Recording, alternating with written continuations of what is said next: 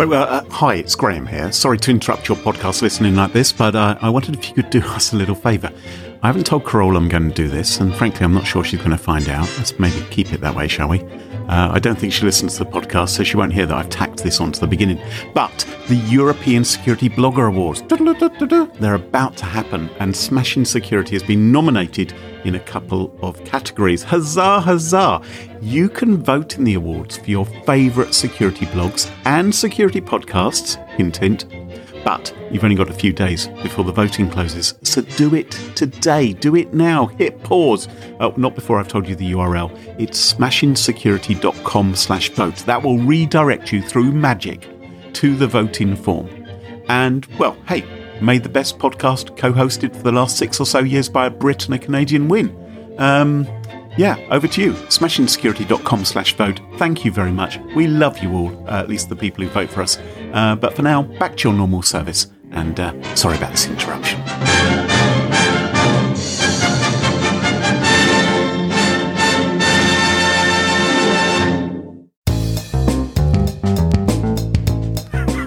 And you think, yep, this guy's all right. We're going to give him the thumbs up. It gets my seal of approval. And the company makes John an offer. Jack. His name is Jack. I thought his name was John. You said Jack twice. You said Jack. Oh, I'm going to pretend to Jack everywhere now. So I don't know which one's right. Oh, his name is John. Oh, so his name is John. Okay, John. So this guy called Jack, John. I'm gonna... I love it. Smashing Security, episode 260, New Hire Mystery, Hacktivist Ransomware, and Digi-Dating, with Carole Theriault and Graham Cluley. Hello, and welcome to Smashing Security, episode 260. My name's Graham Cluley. And I'm Carole Theriault.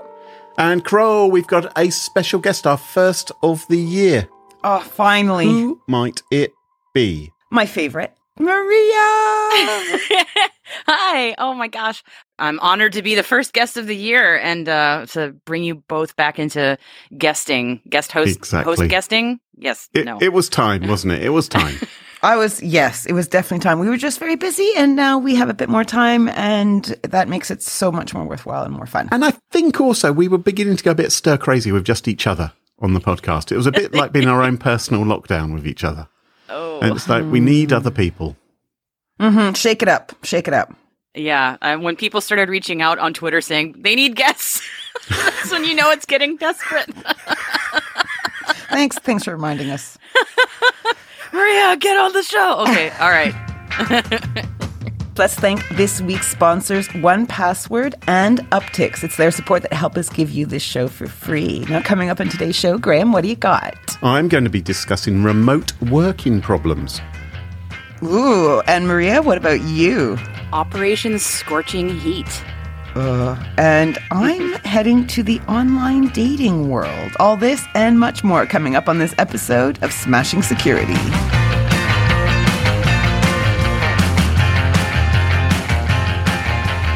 Now, chums, you work high up in IT security at a company. In this make-believe world. Yes, yeah, okay. Not in real life. Nope. You're a big cheese. All right. The IT VIP, you've reached the top and had to stop, and that's not bothering ye.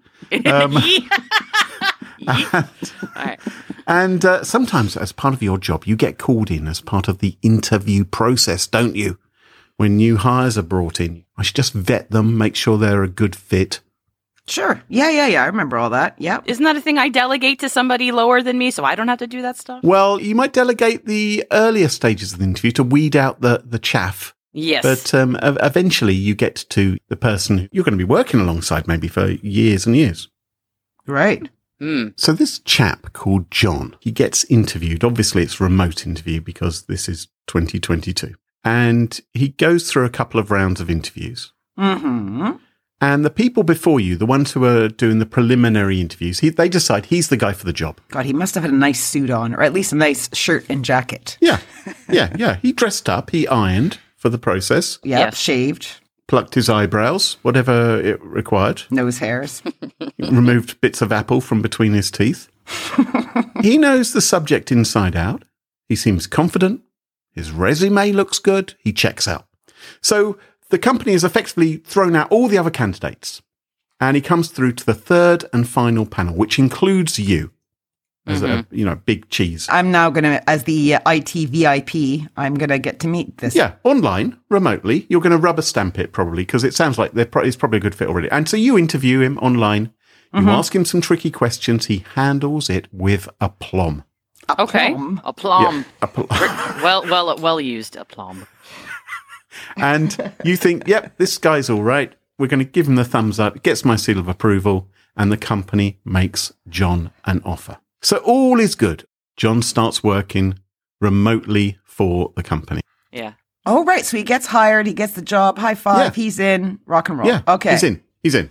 Right. And so he's attending conference calls. He's on Zoom meetings. He's on Teams, groups, Whatsits, all those sort of things. He has hard stops. All of those things going on. Right. And the only weird thing, I mean, everything is good, apart from when you're on a Zoom call with John one time, you think you spot something odd about him. Me, the VIP IT guy. Yeah. You spot something confusing. And something's confusing you because John, that guy you interviewed a few weeks ago that you've now hired, seems a bit different. He's got different hair. And now he's wearing glasses. Well, that's okay, right? I mean, yeah, can happen. So he didn't get a haircut. He's wearing a wig and, Yeah. Right, it could be. It could be. John's also talking a lot about working in the garage because his kids and wife are home. But in the interview, he'd mentioned that he was single. And he was sitting in somewhere with loads of desks. Oh. Bit odd, isn't it? Double life, maybe? Well, it could be. Could be a bigamist. Who knows? It's been a bad time for bigamists, let's be honest, during lockdown. It's been very tricky to juggle the two families and two households. But, I imagine some people managed it. John also can't answer a number of questions that they previously discussed in the interview, things which he'd been able to handle, things which seemed pretty pivotal and important to the job that he's taken on. Doesn't seem to be able to handle them. Okay, so John's not John. That's what John you're saying. is Jack now. Yeah. And okay. John is being aloof and a little bit timid, whereas the John who was interviewed was confident, articulate. So what do you do as the head cheese of IoT? Well, what do you do at this point? If you've got these and none of us have actually met him in person, right? No one's met him in person. It's all happened remotely because that's the modern way in which things happen. Mm-hmm. Well, this was a question posted on the Ask a Manager website where a wife wrote in saying that her husband, who worked in IT at a mid-sized private company, had exactly this happening in the office right now. Ooh. And he had his suspicions about a new colleague and had become convinced that the person they'd hired was not the one who was now actually doing the job. Gee. Right. Can't you just say, you're not the person I interviewed?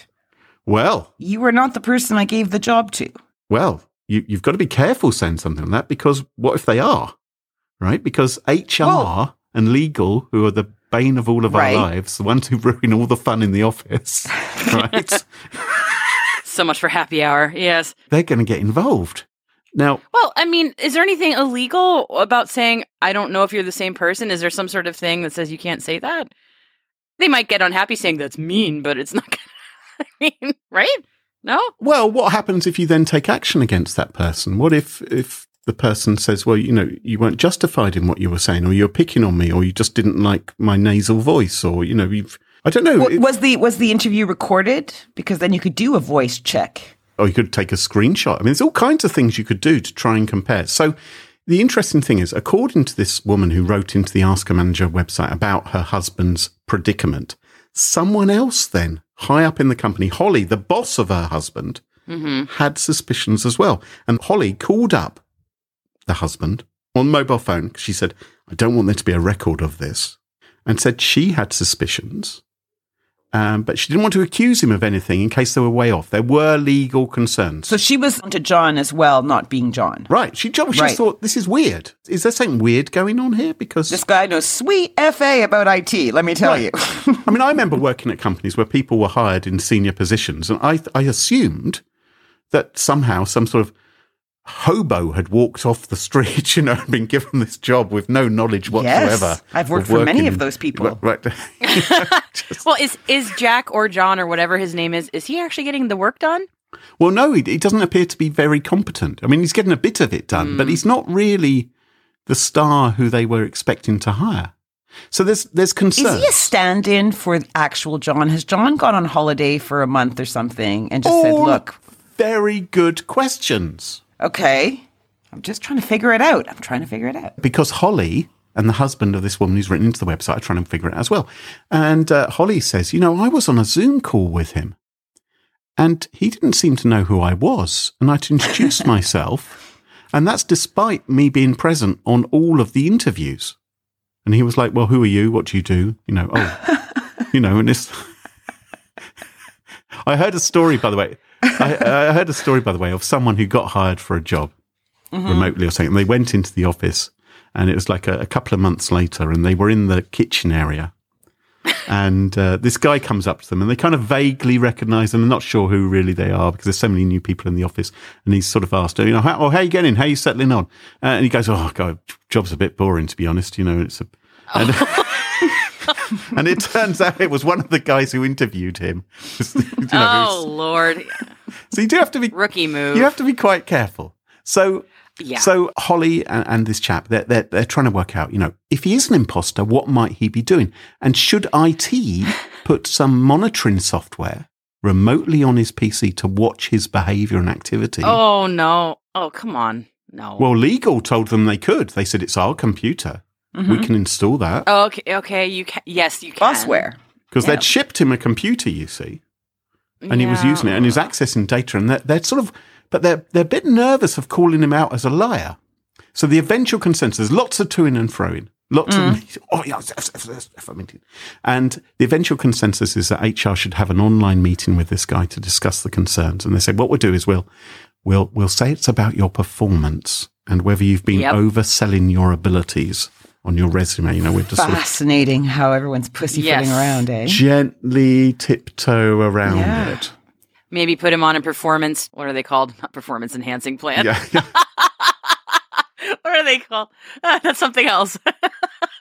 So a call was arranged with HR, but before they could ask him their very first question, just as he began to get the hint of how it was going to go, John said, "Thank you, but I'm quitting." And he hung up the call and has not replied to any messages since. How long has gone by since he was hired to this point? It's not entirely clear. It feels like it's been a couple of weeks. So he's made some cash. Yeah. And he's definitely had access to all the things. Yeah. So God knows what he was up to. Yeah. Yeah. I mean, that should be easily discoverable by any competent IT team, one would hope. But, yeah. So I did some reading about it. Now, apparently this fake interview thing is very real. So there's a variety of ways in which it can take place. So it might be, as appears to have happened in this case, someone different actually takes the interview. Right. Yeah. And you just don't remember. Maybe you're hiring so many people and it's a bit like taking an exam test or taking a driving test for somebody else. Yeah, like you use your cousin's ID to get into the bar and you guys look kind of similar. You're like, yeah, I'm totally 18. I could totally go here. Yeah, that's me. Some remote interviews, they tell you to take your earbuds out in case you're getting sort of answers sneaked to you. But even that wouldn't work, would it? If someone was in front of you with a whiteboard writing down the answers as you're asked them over the call. Come on. If I had to hire somebody who actually was backed up by 4 different people, all of which had a part of the job covered, and they represented themselves as one entity to do the work for me, do I actually care? The problem here was he wasn't doing the work very well. If he was a stellar performer, would they have given a shit? Well, you might have done because there's still some lying involved, but they don't know who the first guy is either. No, but there is some deceit, isn't there? It's not necessarily trustworthy. So what you're saying, Kroll, is that basically it all falls apart because he wasn't doing a good job. But if he was, this guy could have just been a mole and just sat there and taken a whole bunch of confidential data, and no one would have been the wiser. Oh, take notes, whoever wants to do this. Just no, don't do it. Stories airtight. Or if you were following Carol's advice, you could be outsourcing it to someone, I don't know, in another part of the world, and all of the company's data. Now, I had a bit of a think about this, and I thought, wouldn't it be a good scam, right? Because of all this remote working, there's no reason why I couldn't take on more than one remote working job. I could have a full 5-day-a-week job, but in multiple places. Maybe I could have 7 different jobs at the same time. Sure. I'm sure and you just people go are on doing the this call. right now. Right. Yeah. Oh, people are definitely doing this right now. Definitely. And you just turn up to some Zoom calls and things. You participate very ineffectively, or sometimes you just say, "Oh, I couldn't get the internet to work," and wait to get made redundant. And you're going to cash in, aren't you? Just work for 8 weeks a year, and you've probably been paid enough for the entire year. Yeah. If you had enough companies like this. Yeah. So right now, I'm recording for the Cyberwire.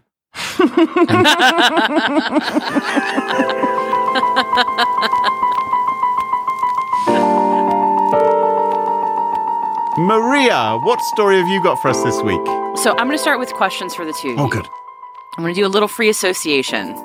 So when I say the word hacktivism, what do you think of? Vegans.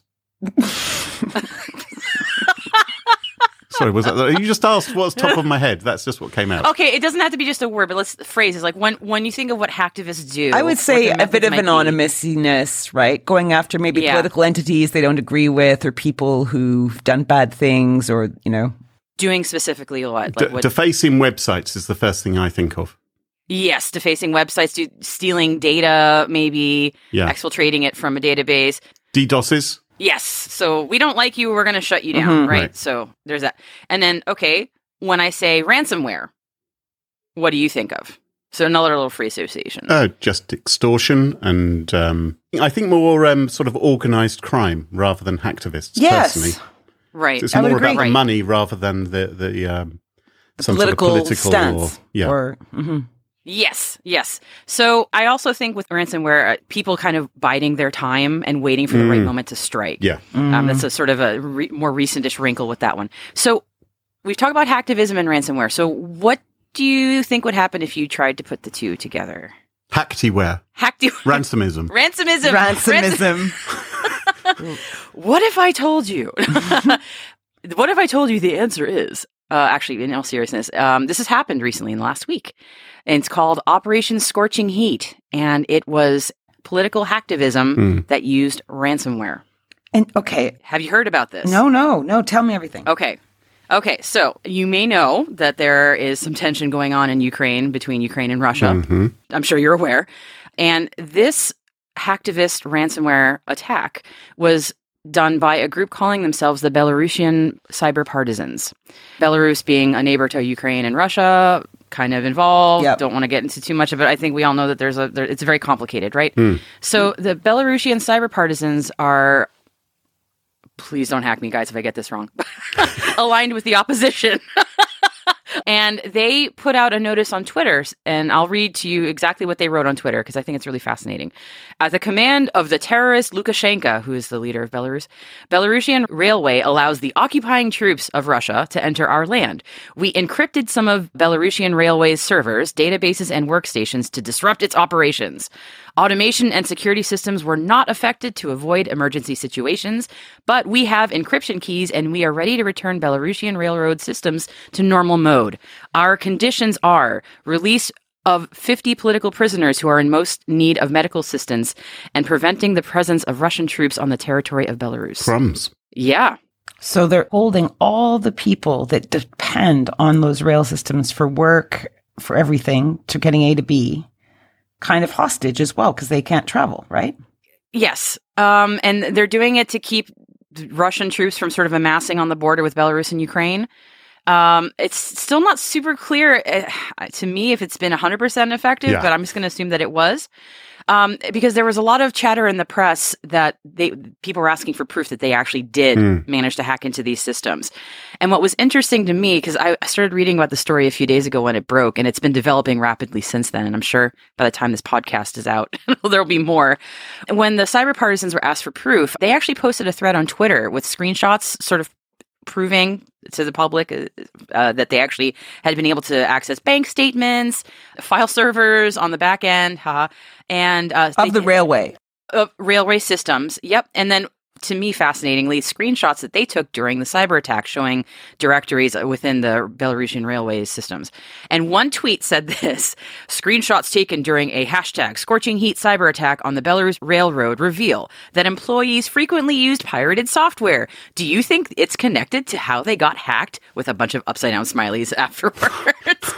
And the screenshots showed VMware Workstation Keymaker directories and directories called crack. So like lots of Juarez type stuff going on. Oh, yeah. So what a shit show, eh? Oh no. Yeah. Yeah. So a lot of people in the press are saying that this is pretty much the first time we've ever seen political hacktivists using ransomware to achieve their goals, which sounds about right to me because I can't think of another situation where this has happened.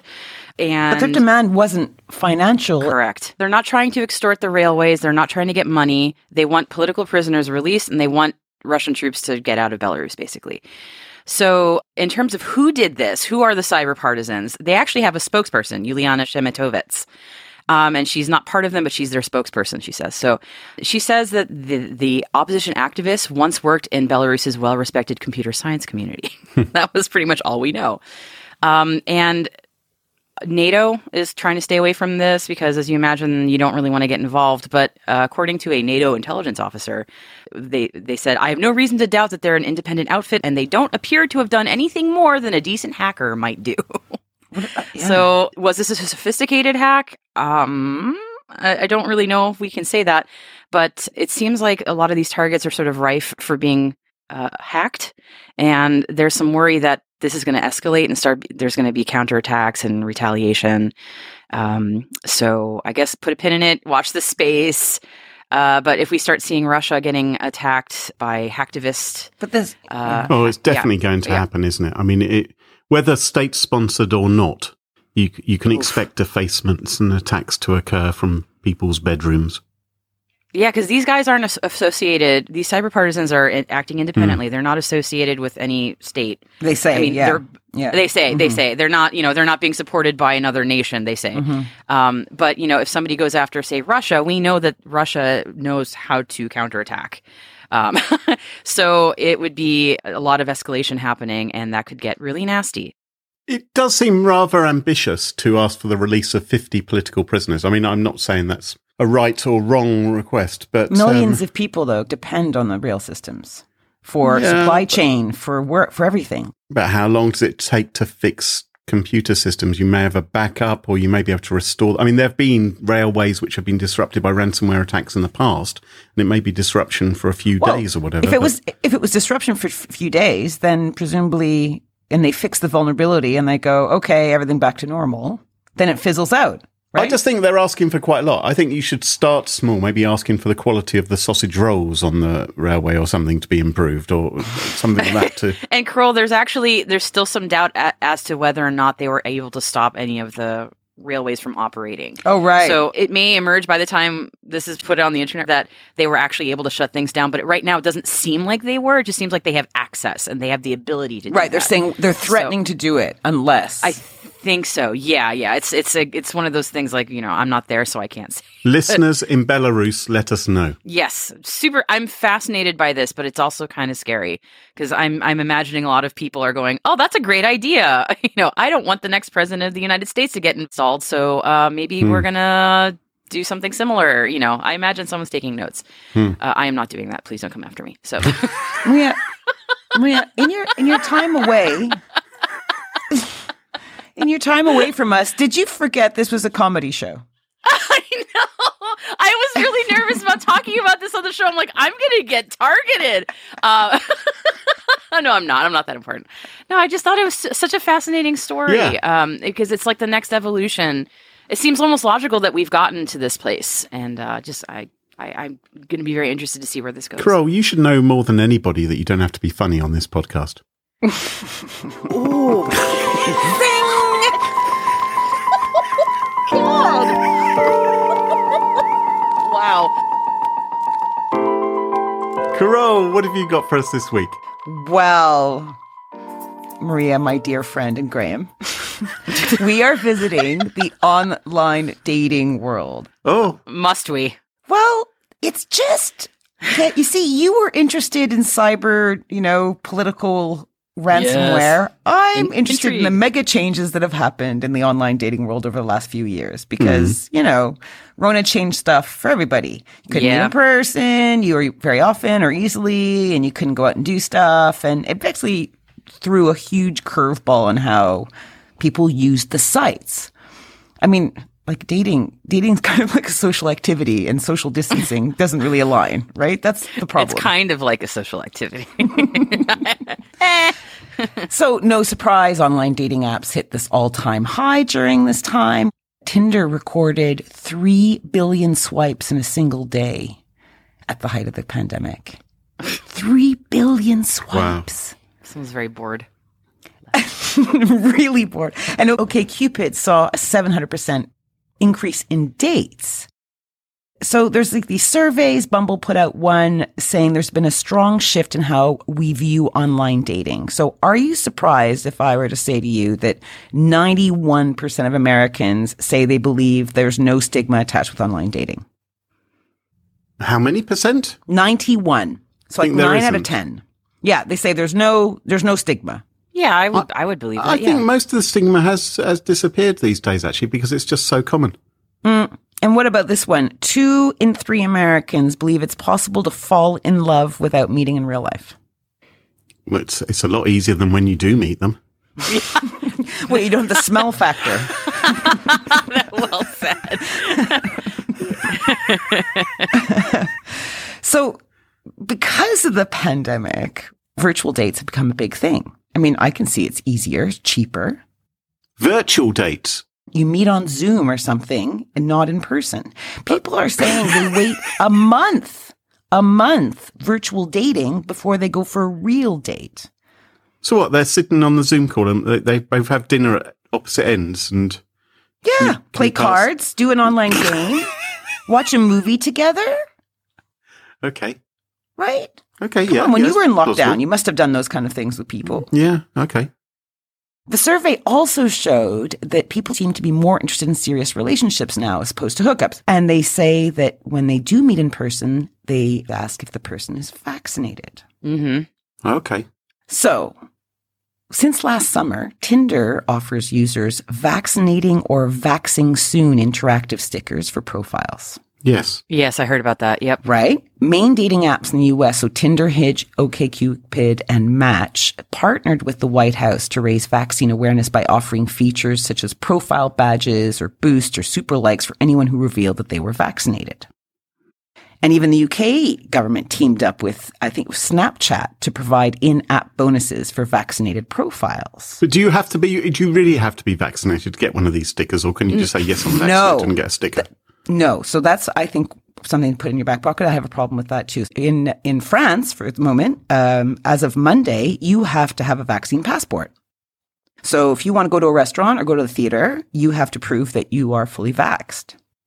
Do you have that? Have you had that at all in Boston? Vaccine passports? Yes. A huge controversy. Yes. Yeah. And we had them when I was in Canada everywhere. You couldn't go anywhere without it. And I was okay with it, right? Anyway, so, okay, back to the story, right? So it seems that if you advertise your vaccination status on these sites, you improve your chances of interacting with others. Mm-hmm. But at the same time, advice from security pundits like us would say, hey, be careful about giving full identification. Like, don't use your full name. Don't say where you live. Don't say where you work. Use a real photo, but not, a unique photo, not one that's tied to other profiles of you. Your LinkedIn.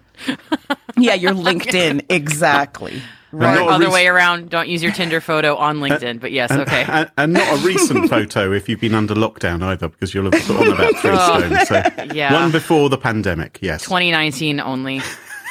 Okay, so I'm asking this question, okay? I'm asking this question. Like, do we have views on it being acceptable for dating sites to request that people indicate medical situations? Because I know, I get we're being asked for medical info, like we're being encouraged by our governments to share this medical info in order to encourage people to be vaccinated. I feel that's a fair statement to make across our, right? Yeah.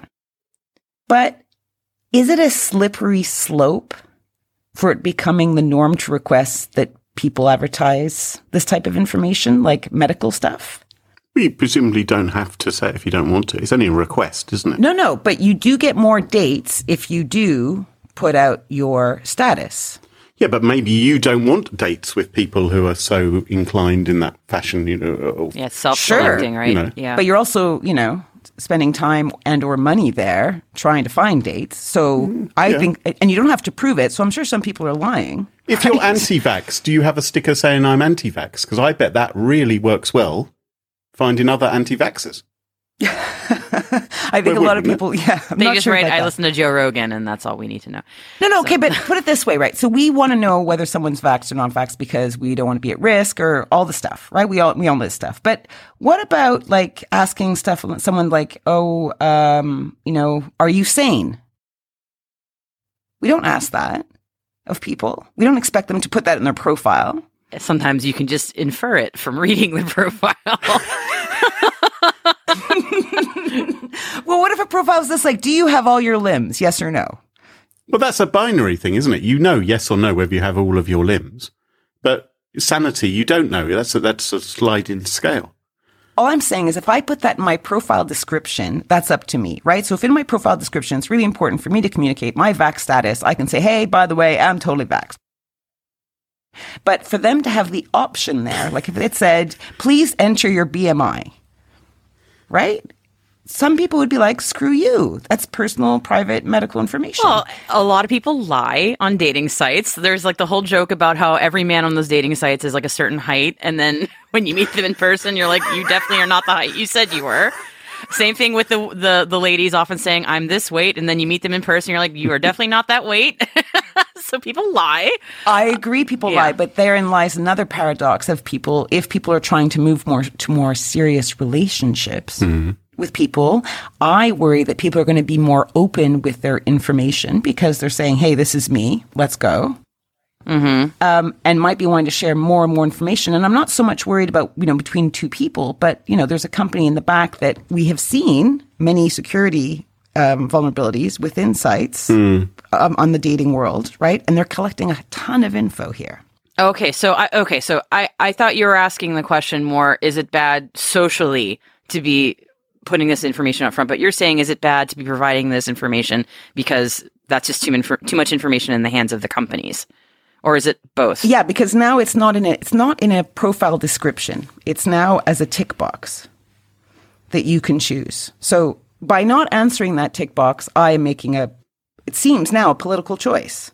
But by answering it, I'm also giving away medical information, which I agree right now, we're all sharing that information, but is that something that we want to creep into other bits of our medical information? But you do have a choice which dating site you join. I bet there are sites for, people who aren't vaxxed. By the way, the whole idea of I'm not vaxxed, it just makes me think of Eastern Europeans saying that I am not vaxxed. Would you be interested in me? I am totally vaxxed for you. Sorry, I'm being filthy. Oh my God. But Maria, to your point, right? So there's loads of liars. So if you're in France right now and you now have a vaccine passport and you've been lying on your dating app saying, yeah, I'm totally vaxxed, man, to all the people, have fun going on dates, right? Because you'd be like, oh, let's go down and see this restaurant. I'd love to go. Maybe we can go to the park, right? Yeah, I mean, I'm thinking at it from the situation I'm in the States, where Boston, which is the city I'm near, does have vaccine passports, but none of the surrounding areas do. And also a lot of the places where we get vaccinated are actually through private companies. So that information is already in the hands of Private companies, like I got vaccinated through a Walgreens, for example. Like my first 2 shots were through a hospital, and then my booster shot was done through Walgreens. So that private company has that information already that I'm vaccinated and boosted and all that stuff. So for me, I'm just like, a lot of the information is already in the hands of private companies in my case. So that horse is out of the barn. Yeah, I don't know. It's an interesting question though, Carol. I'm glad you're asking it. And it's kind of sucky that they might be using that for advertising purposes too, right? Oh yeah. I mean, people put this stuff, like, I know you're not on Facebook anymore. If you are, you would see that many people put that information on their profile photos, like, hey, I'm vaccinated. It becomes a way of people to self-select. I don't know. I mean, it's just a slippery slope, but I see how we got here, right? Yeah, you're like in an emergency situation, you're like, oh, I know, let's all encourage everybody, let's do this. But I think we're at a point where we have to just think about, like, what the hell are dating apps doing with this kind of info?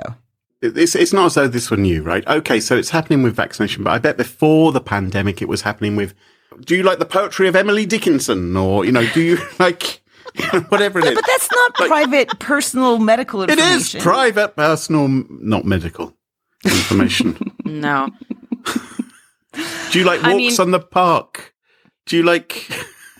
I mean, BMI information, for the most part, assuming people aren't lying, is already in there. A lot of people will disclose their height and weight, so that's already there. Age is already there. A lot of cases where somebody lives is already there. I mean, if you have a visible disability, you can't hide that. Like if you were born missing a limb, like that's already a photo will reveal that about you.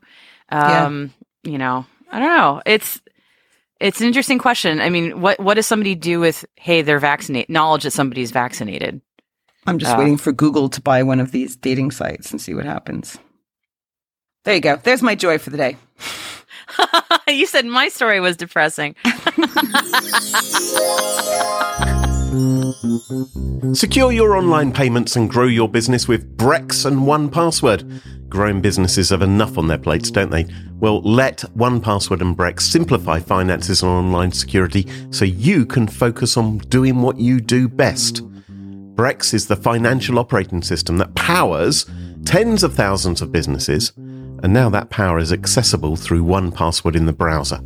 With this new integration, Brex customers can autofill their Brex corporate and vendor card information while checking out anywhere on the web, right from 1Password in the browser, making online payments simple, secure, and frictionless.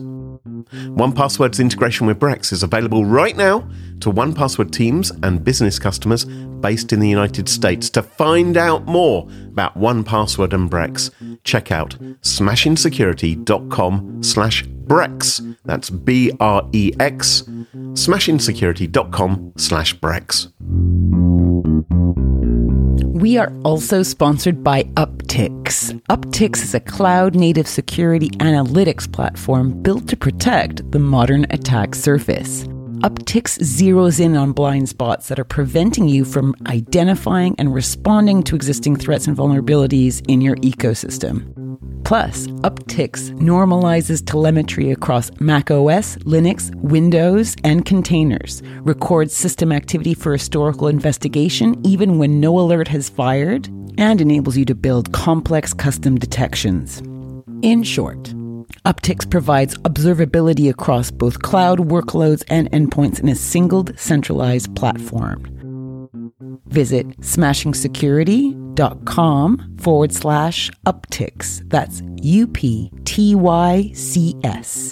to learn more about its cloud-native security analytics platform. And thanks to Uptycs for sponsoring the show.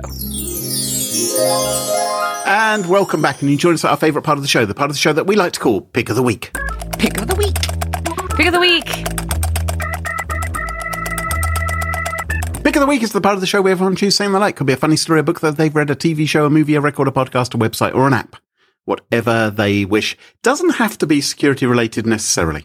Better not be. Well, my Pick of the Week this week is not security related. It's something that's been around for some years, but I remembered it this morning and I thought, well, that was a bit of fun. And so I've been playing it today.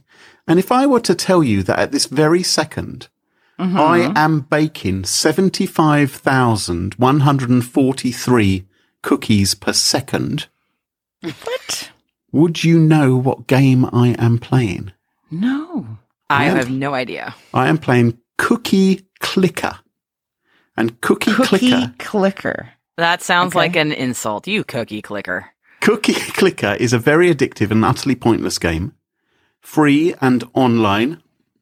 I'm playing it right now. Oh my God, I'm playing it right now. Okay, click on the cookie I am. Carol. I've got 38, 41. Okay, Yeah. so you're creating cookies. Now what you'll find is when you've got some cookies under your belt, you will then be able to buy things to help you click on that cookie.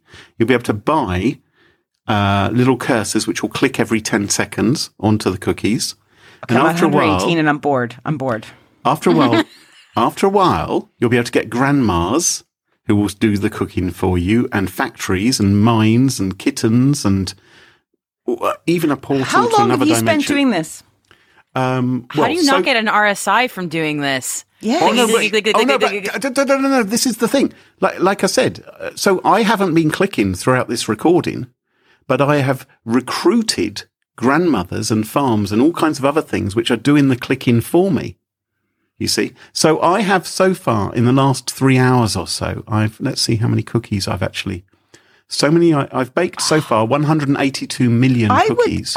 I would like you more if you actually baked real cookies. Ow. Well, maybe this will inspire me. It's quite a funny and amusing JavaScript-based game. It's free. It's a bit of fun. And I find it rather addictive, thinking, well, what's going to happen next? And you open achievements. I'm sure some people will enjoy this because I enjoyed it.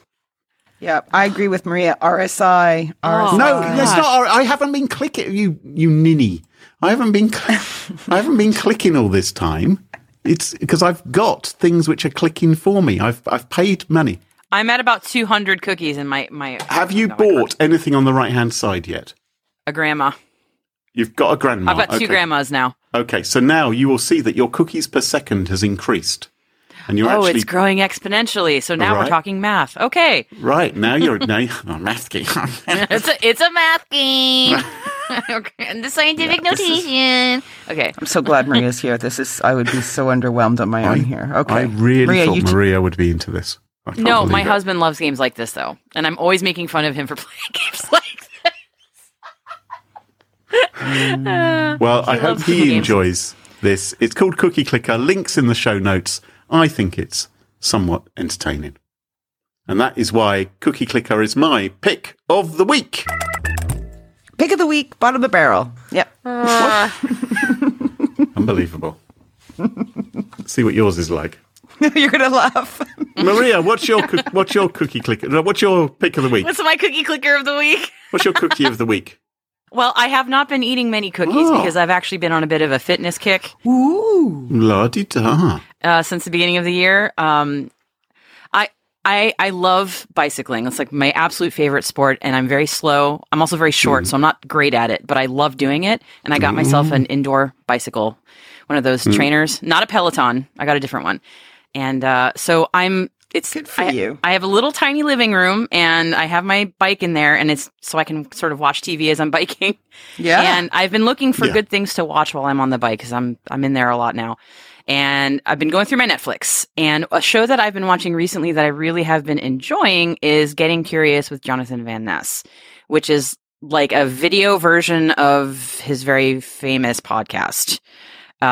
So there's some fascinating guests on there, some really interesting conversations, and it's very bingeable and very watchable while you're exercising or whatever. So what would be like a typical show? Well, the first episode was about bugs. Okay. Like, how cool are they? What do they do? And how delicious can they be? Like, have you ever eaten a bug? Knowingly eaten a bug? Because Jonathan Van Ness, I've seen him on Queer Eye. He's very hairy, isn't he? He's not that hairy. But I think he's, well, not compared to your husband, but I mean, I would imagine, but he's actually quite well groomed despite the amount of hair. So I wouldn't think he has a lot of bugs on him. No, yeah, but I think it was sort of like, bugs gross me out. Maybe I should learn about them to figure out what the big deal is about them. So the right. first episode was interesting, also about like people who eat bugs. Like, I've eaten bugs knowingly. I've had crickets. They were delicious. But there was another episode about the history of hair and hair grooming around the world in different Oh, that's why cultures. he's such good hair, Graham. Well, he was a hairstylist for ages and ages. So as you know, there you in Queer go. Eye. So I'm only about 3 or 4 episodes in, but every episode I've seen was really very interesting, and I'm looking forward to watching the rest of the season. He's a bit full on, Jonathan. I have watched some episodes of Queer Eye, and although sometimes there's an emotional story in it, and some of them are quite charming, it can be a little bit too much, can't it? Personally, I think. And he's possibly the most, He can be a little the extra, loudest. sure, but that's part of the fun, I think. That's part of the fun. Graham, Part of some the fun. people might think that you're a bit OTT, you know. I don't think so. I don't think so. No, I don't. No, I don't think so. No. No comment. Carole, what's your pick of the week? So interesting, Graham. My pick of the week is also food related. Oh, Okay. You came over for dinner recently, and did. we made you this dish oh called my goodness. chicken fatty. Not like fatty, but fatty. Fattee. It's good, right? It was incredible. It was delicious. Yeah. And it's a recipe that from a restaurant I used to frequent in London in the before days called Moro. Okay. Now, Maria, the reason I chose this is because you're on. So let me send you the link. Yeah, okay. I do love to cook, so yes. Yeah. I know you love to cook, and I think this is going to be right up your street. Send me that recipe. I want to check it out. And I'm going to send it for everybody. They can put it in the thing. So basically, it's kind of like a rice, chickpea, allspice, cinnamony. There's crisp breads, there's yogurt. And it kind of looks complicated when you see the recipe, but it's not. It's like, Oh, nice. and it's so different and unusual. And you could totally do it veggie if you wanted. So anybody out there, we all have to eat, right? And sometimes we get really bored with the stuff we cook. Like we all have 7-10 dishes that we do on repeat. So I think I've made this before. Oh, really? really? Fantastic. Yeah. Oh, I didn't. I think it was called something different. This recipe says serves 8. I have to say it's so delicious. I think it could serve 1. It served 4. I actually made the whole recipe and it served 4 on the weekend. Yeah, it was pretty good. I could also recommend all of Moro's cookbooks, which I own and cherish, and they're a delight to cook from. And in fact, so it's like, oh, what would you have after this? Maybe I should throw a dessert in, right? Moro's chocolate apricot tart, which Graham, you've also had. Oh my gosh, what a great combination. It's the most delicious it's the most delicious tart in the world. Oh, yes. So I'm putting that inside the links for you guys as well. Okay, so there you go. Just cook something a little different. Brilliant. It's February. It's a dark, dreary month for many of us. So do something delicious. Yeah. You don't get this kind of content on the Cyberwire, do you? No. Well, that just about wraps up the podcast for this week. Maria, I'm sure lots of our listeners would love to know more about what you're doing and follow you online. Is there a way of doing that? Yes, pretty much on Twitter. At mvarmazis is where you can find me. And if you want to see the artwork I make, it's at mvarmazisart. Yay. Yay.